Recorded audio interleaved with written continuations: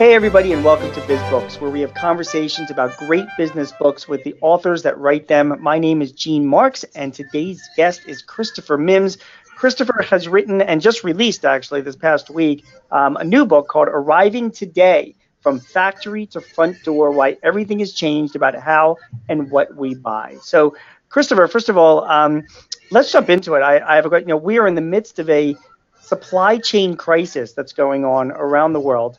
You have written a book that's essentially about the supply chain, like bringing it down to its, to its very much detail, how a product actually gets to our door. So my first question to you is was this whole supply chain crisis like your idea? Was this like a PR stunt or something just to promote your book?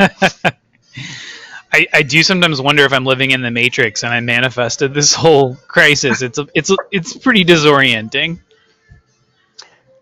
It is. I have to tell you that, for you to, to come up with, this book at this moment is, it's an amazing, I don't know if it's a coincidence or not, but how long ago did you start working on the book?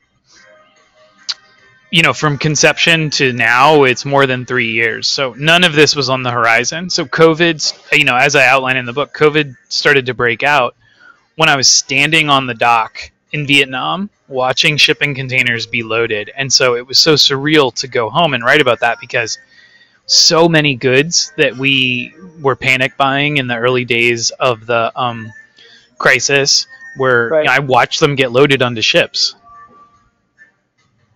Yeah, I mean, it is a big issue for a lot of people. And even now, as we're talking, I mean, I think as we're having this conversation, there's like close to 60 ships right now that are that are off the port of Los Angeles, just waiting to anchor and be unloaded, and then all the things that have to happen. And I don't think people appreciate the amount of work that gets put into. Use the example of like a USB charger.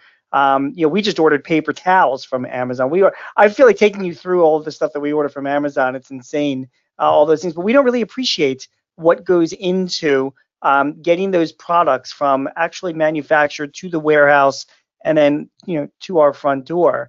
And is this something that, what inspired you? Is that what made you want to write this book, is to teach people how all of this is done behind the scenes? I think that was a big part of it. I mean, I think from a very young age, I recalled recently a conversation I had with my dad when I was very young. And I was just like, well, where did this thing come from? And I was like, well, where did the thing that made it come from?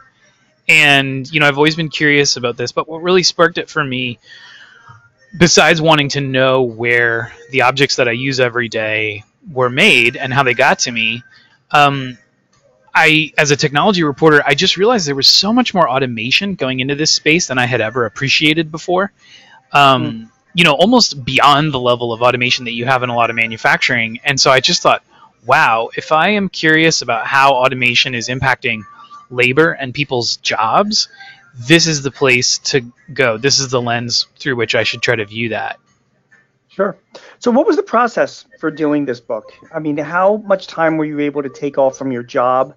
Where did you go? I mean, I know that you were reporting from Vietnam, but you've also visited Amazon warehouses. You spent time with truck drivers, cargo, ports, as well as ships as well. Tell me a little bit about the process of putting this book together. So I had to do it in less time than I would have liked, but also, I probably would have spent way too much time writing it if given the opportunity. I only got 6 months off from my job. And so I did spend a significant amount of time writing it while doing my day job during the pandemic, which was both good and bad. But probably I only could have finished a book like this during a pandemic when we were all locked down anyway. Right. But I did have a long incubation period. I bandied a lot of ideas about with my agent. This whole idea of tracing an object from factory to front door was his idea. He was sort of my first editor on this, and so it really felt like in some ways a group effort or like a songwriting team going into this. It definitely wasn't just out of my own head. It's funny that you say that your agent gave you the idea as well. I mean, obviously you also have been fascinated, like you said, since you were a kid, but we're all fascinated on where this stuff comes from. So what is, first of all, like when you say the journal gave you like 6 months off, is that like is that like a sabbatical that they give you? Is that like an unpaid thing? Is it, it's unpaid, yeah. Okay. So it's unpaid. So they keep your job and they're like, okay. And was it 6 months continuous that you took off, or were you able to take a week and come back to work, and or was it just one entire time frame? Yeah, it was 6 months continuous. I mean, I think that's pretty standard. A lot of my colleagues have written books recently. Like Tim Higgins wrote a great book about Tesla. Elliot Brown, with his co-author, also at the Journal, wrote a book about WeWork, which I highly recommend. It's a very entertaining book, and I think this is sort of standard Right. the way they do it at the Journal. Yep, yep, yep. I've seen that as well at other, at other media outlets that I write for. Okay, so let's talk about the book. Okay, I'm going to give you the chance, Christopher, right now. Like, I ordered. Well, we can take a USB charger if we want to use that example, but let's start from the beginning. Let us, I order a USB charger for my Samsung S21 phone that I just bought 2 weeks ago, and damn it, I had to order new accessories for it, of course, which I did on Amazon. What happens? What happened? How did that charger make it to my front door? Go ahead. So it's important to note that that journey began 2 months ago and Hmm. 14,000 miles ago. And the reason, of course, you could get it within 2 days are AI and prediction algorithms, which pre ordered all of those goods in anticipation of this moment. But where it begins is a factory generally in Southeast Asia. Obviously, tons of stuff is still made in China, but China has long since moved into higher value goods. So final assembly really gets done in Southeast Asia and South Asia these days. Hmm. So it's almost the midpoint of the supply chain, right? Because there's all these supply chains that come before manufacture, where all the components are being brought together and made. It's put together by hand. It goes into a box. The box goes into a shipping container, which goes onto a truck, which goes onto a barge. It takes an 8-hour journey downriver, down the Saigon River, to an ocean-facing port. It is then transferred into the port. It's then sorted. It is then put on a giant ocean-going vessel that is literally the size of the Empire State Building, knocked over on its side. And then, it's going to travel several weeks. It might make other stops and cross the Pacific Ocean, which tends to be not too eventful a trip because these ships are so big. Then it Hmm. gets to the port of LA. That's where we have terrible congestion. Usually there's 0 or 3 ships waiting in a line there. Currently, as you noted, there's 60, which is unprecedented as far as I know. Yeah.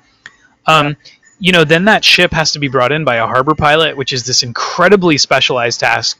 They're paid almost $500,000 a year for their specialized abilities, and they're actually employees of the city of Los Angeles. Once it's brought quayside, then there's this whole dance. One person said every time a ship comes in, it's like throwing a wedding every time. And the port that I went to, the terminal that I went to there, is highly automated, and that makes it much more efficient.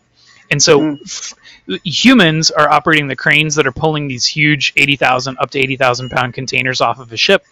But then all of those ship containers are sorted by robots, which are all governed by software. It's almost like sorting bits on a hard drive or on an SSD.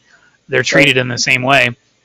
Then, after spending 2 or 3 days kind of in that terminal, they're loaded onto trucks, which is a process called drayage, where they are brought to inland warehouses. Then the goods are transferred because, of course, shipping containers are so heavy. You don't want to carry the goods in a shipping container to their final destination.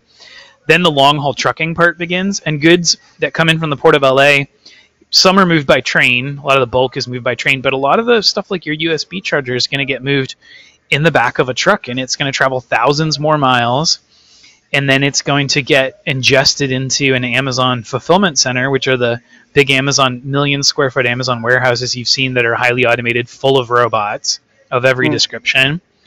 Um, and then you would think, okay, probably it goes from the fulfillment center to my house. Nope. It's even more complicated. Then it goes through this process called the middle mile, which a lot of people don't know about. And then that's even more automated. And then from the middle mile, it goes to the delivery station, where it's finally sorted onto an Amazon or UPS truck, or FedEx if you're using a non-Amazon supplier, and then it's delivered to your house finally. It is unbelievable. I mean, there are so many points in this process that could fail. But Christopher, what is Hitler's highway, and why do you mention that in your book? So the one of the most important components of this whole system is our highway system, Yeah, which was, right. it had a military purpose initially, and then everybody thought it was going to, free city dwellers to drive all over the place and move to the suburbs. But it ended up being for freight more than anything else. And, I call it Hitler's Highway because um, basically, as a make work project to shore up his support among reluctant Germans, Hitler accelerated the building of the Autobahn, and it was the world's first fully modern highway with all the features that we would recognize: on ramps, Right. not quite cloverleaf type structures, but similar. And when the Americans, including Eisenhower, who's credited, of course, with our highway system, went to Germany, they were blown away. And it actually really helped us invade Germany and meet the Soviets in the middle, because they got all these tanks onto the highway and they were like, this is incredible. We can move troops so quickly. We need this, because at the time, Hmm. America's roads were in such poor condition. Right. And Eisenhower came back, and based on his experience with so-called Hitler's Highway, people forget that it was called the Reichs Autobahn before it was the Autobahn. He said, we got to get this done. So when he was president, he finally signed this long incubating, set of mandates to build America's highway system, without which today we just would not be able to run our consumer culture. So what you're saying is that we can literally thank Hitler and the Nazis for my USB charger getting to me on this next day that I ordered it. Is that what you're trying to say? I would Because if you're definitely saying never that, thank Hitler and the Nazis for anything, but I we're would credit. about to have this conversation canceled. You realize? Yeah, no. I would credit the German state with accelerating the development of this, just like rockets, right? We don't get a moon landing without Werner von Braun. Fair enough. Fair enough. Tell me, who is Frederick Winslow Taylor? Frederick Winslow Taylor, he is as important as Karl Marx, or the economist Keynes, or anybody else. Hmm. I think he's kind of disappeared from our memory of history. He created so-called scientific management near the beginning of the 20th century. And so Okay. he was the first to say, I am going to use, time and motion studies to accelerate the pace of work, especially in an industrial context or in a factory. And when you sort of fast forward to the present day, through all of the management consultants whom he inspired, you don't get a modern Amazon warehouse without the legacy of Frederick Winslow Taylor. The difference is that whereas he was trying to speed up, steel mills and, the manufacture of arms in government armories, today, Right. obviously, we're using technology to speed up, the sorting and the packing of all of the goods that then go onto trucks and get delivered to our homes. Got it. You know what I hold in common with that guy is he was born in Germantown, right, in Philadelphia, which is exactly where I was born and grew up. Believe it or not, I paid special attention when I saw him. Um, Bezoism you talked about, or is it Bezoism? Tell us what that is. Bezosism, it doesn't roll off the tongue, but It yeah, I mean, doesn't. It doesn't come off naturally. maybe I should have called it like Jeffism, but um, historians talk about Taylorism. They talk about Yeah. Fordism, which was Henry Ford. It was really invented. It was like a sort of parallel discovery invented at the same time. Speed up of work in the context of mass manufacturing. Bezosism is the modern day version of scientific management and Taylorism and Fordism. And the difference is that, whereas Taylor and his sort of followers, had to rely on stopwatches, and some of the early folks like Frank and Lillian Gilbreth, who they used, early film cameras to literally Hmm. watch people doing their job and try to figure out how to speed it up. In Bezosism, you are completely ruled by an algorithm. The algorithm is your manager, and every single thing you do can be monitored and therefore optimized. And Hmm. an important feature of the way that Amazon does it is that because you're answering to the algorithm, because the rate at which you do everything in the warehouse is being monitored by the algorithm, and you're getting dinged Right. by software if you mess up, Right. it manages to create a management system is kind of dystopian in some ways, but the human managers get to play the good cop to the bad cop of the algorithm, because once the algorithm has said, oh, you're not keeping up the pace, the human manager comes in and they get to empathize with you and be like, oh, I'm going to coach you on how to do this more efficiently. So the human manager never has to yell at you. They never have to be the foreman at the factory during the days of Frederick Taylor, who would come in and be like, you need to speed up. So that's one of the ways that I don't want to call it sinister, but in a way it is sinister, right? It's a way that it kind of is more self-sustaining. Right. You do wonder, I mean, if Jeff Bezos, did he come up with all of this on his own, or was this just an evolving process that he learned, in his management skills? He once told this famous story, and I wrote about it, where when in the very earliest days of Amazon, he was the one that was packing up, packages to send out with books, and he had a very small staff, like maybe a dozen people, somewhere in Seattle, and they would dread it because every day they'd be on their knees, packing up these boxes. And one of his employees said to him, why don't we get like shipping tables, and that way we can stand up and do this. And they've been doing this for like 6 months. And Jeff Bezos was like, yeah, that's a great idea. And it turned into it changed their entire process in their office. So I don't know if Bezoism actually came from Bezos, or probably from a lot of smart people that he surrounded himself with. It did. I mean, just like Fordism didn't come from Ford. I mean, Right. Bezosism can actually be traced to a number of different people, but I think the person most responsible for its current incarnation is Jeff Wilk, who was heir apparent to Jeff Bezos, but is going to step down. I think Dave Clark, who is currently in charge of Amazon's, logistics and warehousing and e-commerce, he's responsible for continuing to enforce it. I mean, his nickname is the Sniper for a reason. He got that nickname because he would skulk around their warehouses and look for people to fire who were underperforming. Right. But a number of people sort of came together, and it ended up being this fusion of, the so-called Toyota production system and Six Sigma, which was Jack Welch's management ideology, plus automation, right? And Mick Mounts, who's founded Kiva, he came in. All of these people were sort of swimming in the same stew of management ideas and how to accomplish them with technology. And I think together they created this system. But again, I think Jeff Wilk really is the person who is probably most singularly responsible for this. Got it. Christopher, you said in your book that we all live inside of a factory. What do you mean by that? Well, supply chains have become so long, including, factories themselves don't really exist anymore. Like all factories are supply chains. So it's a little bit of A equals B equals C type of a thing where, if everything is a supply chain now and we are the end point of that supply chain, then we're a part of that factory system. So when we get something delivered to our house, it's really like we're the end of the, thousands of miles long conveyor belt that created that product. But our consumption is also regulated in these ways that I think are really interested. I mean, I talked about those prediction algorithms, which were the reason that Amazon could anticipate you would want that charger.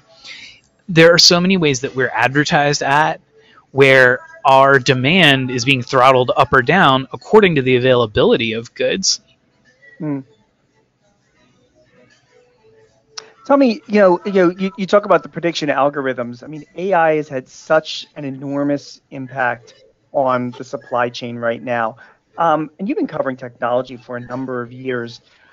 How much has this changed over the past 10 years or so? What impact has AI had on everything from manufacturing through, like you mentioned, port management, and the ship management to Amazon's warehouse? Yeah, I think it's important to distinguish there are two main types of AI in production right now. They're all prediction algorithms, but some are used to predict demand and supply and that sort of thing and performance of supply chains. Others are just used for pattern recognition. So the pattern recognition ones tend to go into the robots that are making a lot of this possible. So the robots inside Amazon's warehouses, and there they've had a huge impact, right? So robots that can sense and respond to their environment are integral to making robotics that can work, with humans alongside them in order to accomplish all this super fast delivery. And by the way, Deutsche Bank studied this, and they said that, Amazon can store 40% more goods in robotic warehouses. And they have also said publicly that it has, tremendously sped up their speed of fulfillment, right? So it used to be hours, now it's down to 45 minutes. That's all down to robotics and AI.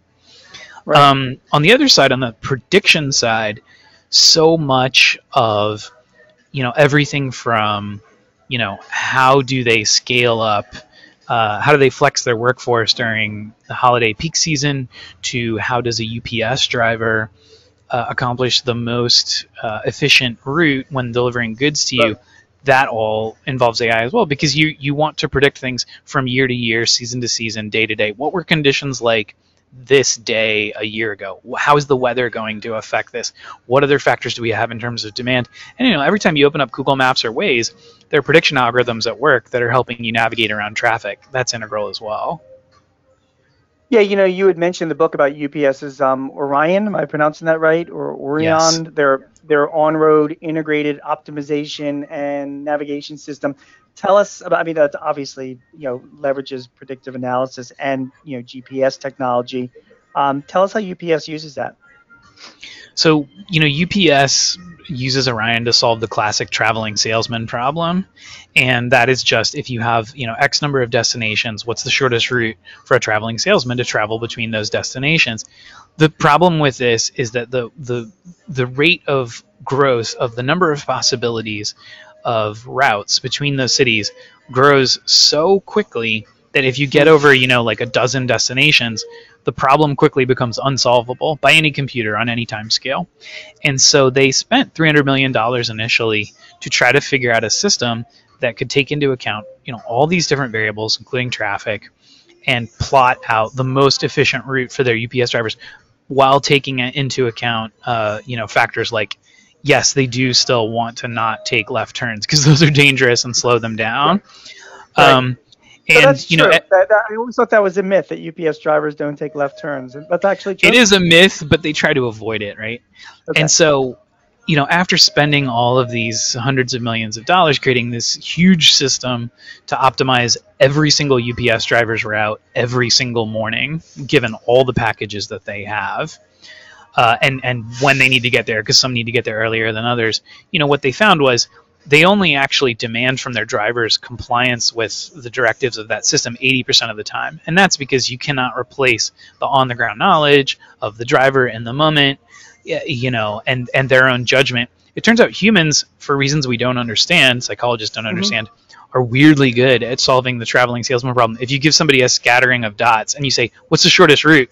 We have some kind of thing in our visual cortex or deeper, which allows us to solve that problem with reasonable speed. Right. We don't know how, but so it's an example of the fusion of human and AI at all times. Right.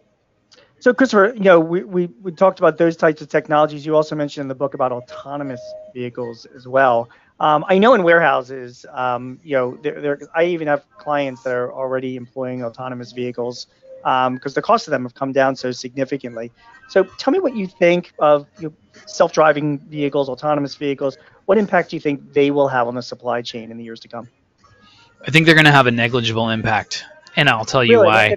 Why? Yeah, I think anytime that you see somebody say, "Oh, I just saw an IDC report," they're like, "Oh, this technology is about to be unlocked." It is a complete misapprehension of the actual landscape, and there's a couple of reasons. One is because these systems are never as good as advertised, and 100% of the time when I am with these systems or in somebody's car and they flip on their full self-driving in their Tesla or whatever, there are major issues. So they can't be deployed. They don't make a difference to the economics of delivery until you can take the human out completely. That's number one. Right. Number two, even if they're better than they are now. Not to interrupt you, but I'm thinking of that episode from Silicon Valley. I forget the name of the guy who got in some autonomous vehicle at Google's headquarters and wound up, like in the middle of like a ditch somewhere in a national forest. But anyway, what was number two? Number two is these systems are never going to be perfect. And the current standard for their deployment is that they never get into an accident ever, because everybody is afraid that they're going to be the next self-driving division of Uber, which of course killed somebody tragically. And then eventually they shut it down and then sold it off. So I'll be totally blunt. Until we have laws that say how many people these autonomous giant multi-ton robots are allowed to kill, they will not be deployed. And I don't see any movement in the industry for somebody to say, give us this standard. Like when we exceed in an apples to apples comparison a human Hmm. driver under these conditions, we should be Hmm. allowed to operate. I don't see Hmm. anybody asking for that. I don't know why. I think they're a little bit delusional about their ability to get these systems to the point that they're so much safer than humans that we'll all just magically wake up one day and say, oh, of course we see the logic of you deploying them. So there's a real disconnect here, and I think it's regulatory as much as technological, and that is why my very firm conviction after studying this from every angle is these things are going to make a negligible impact. And every time you see, oh, we deployed this, I guarantee you there's a safety driver in there. All of the trucking companies, the exception is Waymo, which are doing low speed, taxi service in controlled Right. environments. But you followed around like a long haul driver, for this book. So you saw the kind of lifestyle that these guys have, which is insane.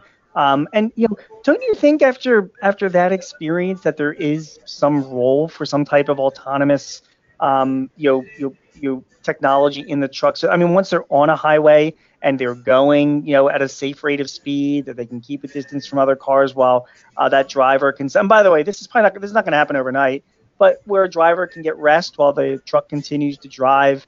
It might be safer. It might reduce insurance costs. It might allow the transportation companies to have less drivers that they need, and help the overall supply chain, which is what your book is about.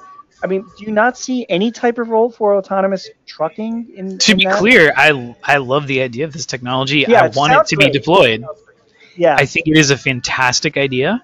I think that right, the problem is that we have all become numb to the number of lethal automobile accidents that happen every day. And right. if even a fraction of that were happening where the cars were fully under the control of a computer, it'd be headline news every morning and these companies would get shut down until we have a regulatory climate which says this is the bar you need to meet for safety. Until those laws are rolled out, this is not going to be deployed because it's a prisoner's dilemma. Because let's say it's Aurora versus Too Simple, and there's a few others. Volvo's working with others. Yep. Um, until the first company to roll their trucks out and at scale and start killing people is just going to go down. They're going to get shut down, or it'll be such negative press that they'll never hear the end of it.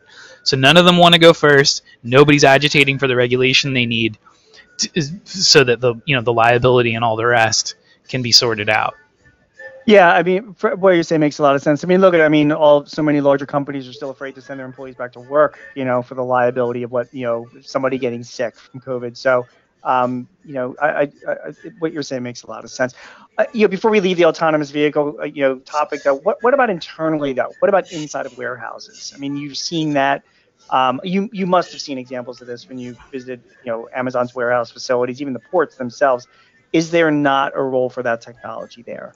There is so much. I mean, and it's so much more than we know because there's Yeah. this paradox. I need to give it a name. There's this paradox where when a facility becomes sufficiently autonomous, it becomes invisible to people Mm, because there's nobody there working there to even tell you that yeah. it exists.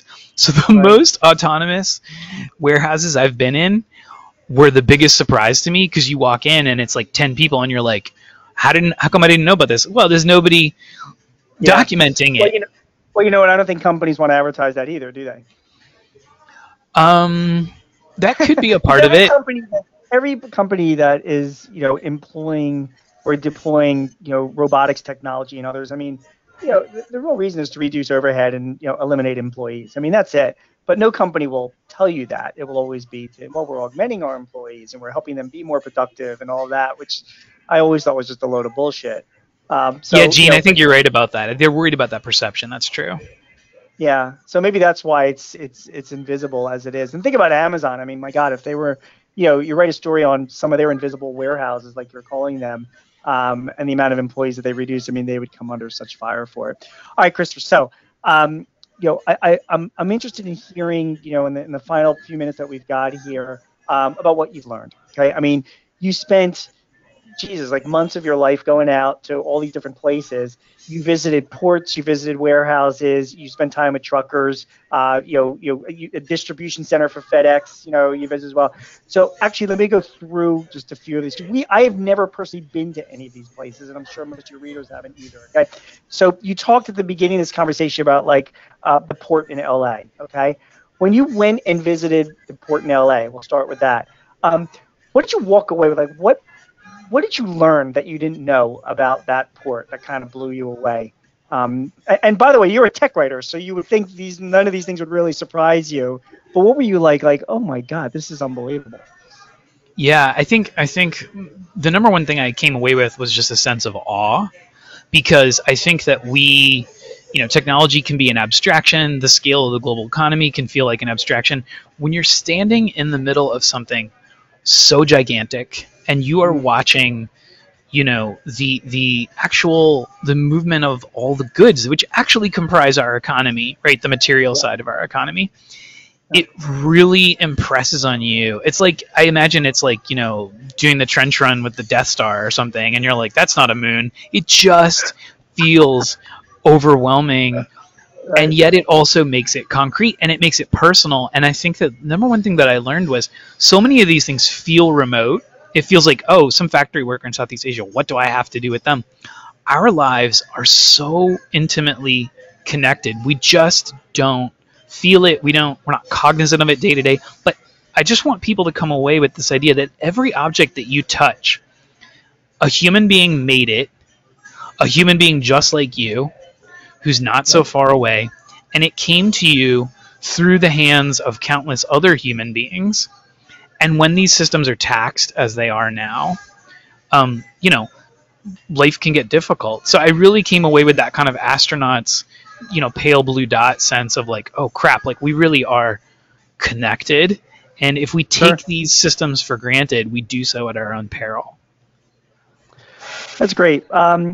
Final thoughts, Christopher. I was born, just to date myself, in 1965. Okay, the world was a lot different back then when it came to the distribution systems, and I don't know how much of this actually existed back then.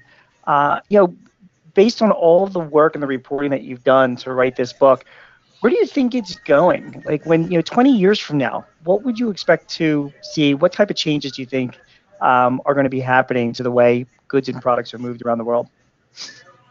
Yeah, I mean, first off, prediction is always a fraught enterprise because no one could have expected what happened in the past 20 years. So I, Right. I couldn't deign to predict what will happen in the next 20. The only thing that we can predict is that I think we're in a period of unusually fast change, which is why I wrote the book. Ultimately, I was like, I can't believe, like, you know, for all of human history that we had like civilization and were trading and had cities. You went to a place Yep. and you bought goods or you traded with shells or money or whatever. And e-commerce completely blew that apart, and it has changed the way that we shop and demand goods and the way that we're connected to where those goods come from. So, Yep. I mean, I think the future is more of what we have now, more ordering online. It's going to be supply chains that are just as long as they are now. It's going to mean more and more supply chain disruptions because the longer your supply chain, the more vulnerability there is. I think that we're all going to have to kind of get used to that. Like, we've lived in this very halcyon period of like, oh, I can get literally anything tomorrow. It's not always going to be like that. I mean, I think that in some ways there could be some relocalization of supply chains. Like, we might start doing more manufacturing closer to home to Right. eliminate some of these liabilities. Um, but overall, I just think it's going to be more of the same. It's more of what we have now. Amazon is definitely going to become America's largest employer, second only to the military. And they're going to have a bigger and bigger impact on our lives, not just in how we shop, but in terms of just the weight of their net employment. Millions of us are going to be working for Bezos's company and shopping Hmm. at the company store. What an impact that makes. It's funny you just mentioned about history, and when you think about it, Christopher, like since Egyptian times, thousands of years ago, 5,000 years ago, you know, up until honestly, like 50 years ago, most products and goods were shipped the same way. I mean, if you were in the East India Trading Company in, the 18th century, your practices were not that much different than the practices of the Egyptians and Romans from, 2 to 3,000 years before that. And now, because of technology, because of AI, because of the way the world has changed, think about all the things that are different that have changed in that whole distribution system just in the past couple of decades. So it's going to take a lot of getting used to, I think, for both companies and consumers. And don't you think if you were to write this book 10 years from now, it would be a completely different book? Um, it would be different, but I think that one of the things I deliberately did was I went to the places that were the most technologically advanced, because some of them are like the port that I went to. I went to the most automated terminal in the United States of America. So Right. what I saw there, 10 years from now, there'll just be more of it. So the book that I would Right. write then would be like, okay, this is now the norm. But in terms of the descriptions of what I saw, I think that they would be the same. A lot of what we're seeing now is the technology has been developed. It has been not perfected, but it's good enough. And now we're in what some economists call the deployment phase of technology, where it goes from early adopters to absolutely everywhere to ubiquity. And of course, that's when it really transforms our daily lives. Yeah, I really agree with you. Christopher Mims is not only the weekly technology columnist for the Wall Street Journal, but has written a great new book called Arriving Today, From Factory to Front Door, Why Everything Has Changed About How and What We Buy. Christopher, I want to thank you so much for joining me. It's a great conversation. Like I said earlier, I'm a big fan of your columns and the work you do at the Journal. So this is your first book, I think, correct? Yes, first book. Any more planned? I have several in the back of my head, but I tell you what, it's like I don't know if you have kids, but it's like a birth. And now I'm like in Yeah. the postpartum phase, and I have to Yeah. relax a little bit before I can think about the next project. Yeah, after writing a book like that and then seeing the impact that it has, on supply, it's kind of like PTSD, right now. So you're just trying to get through it and get it out there. But it was a wonderful book. So thank you, and I wish you all the best of success with it.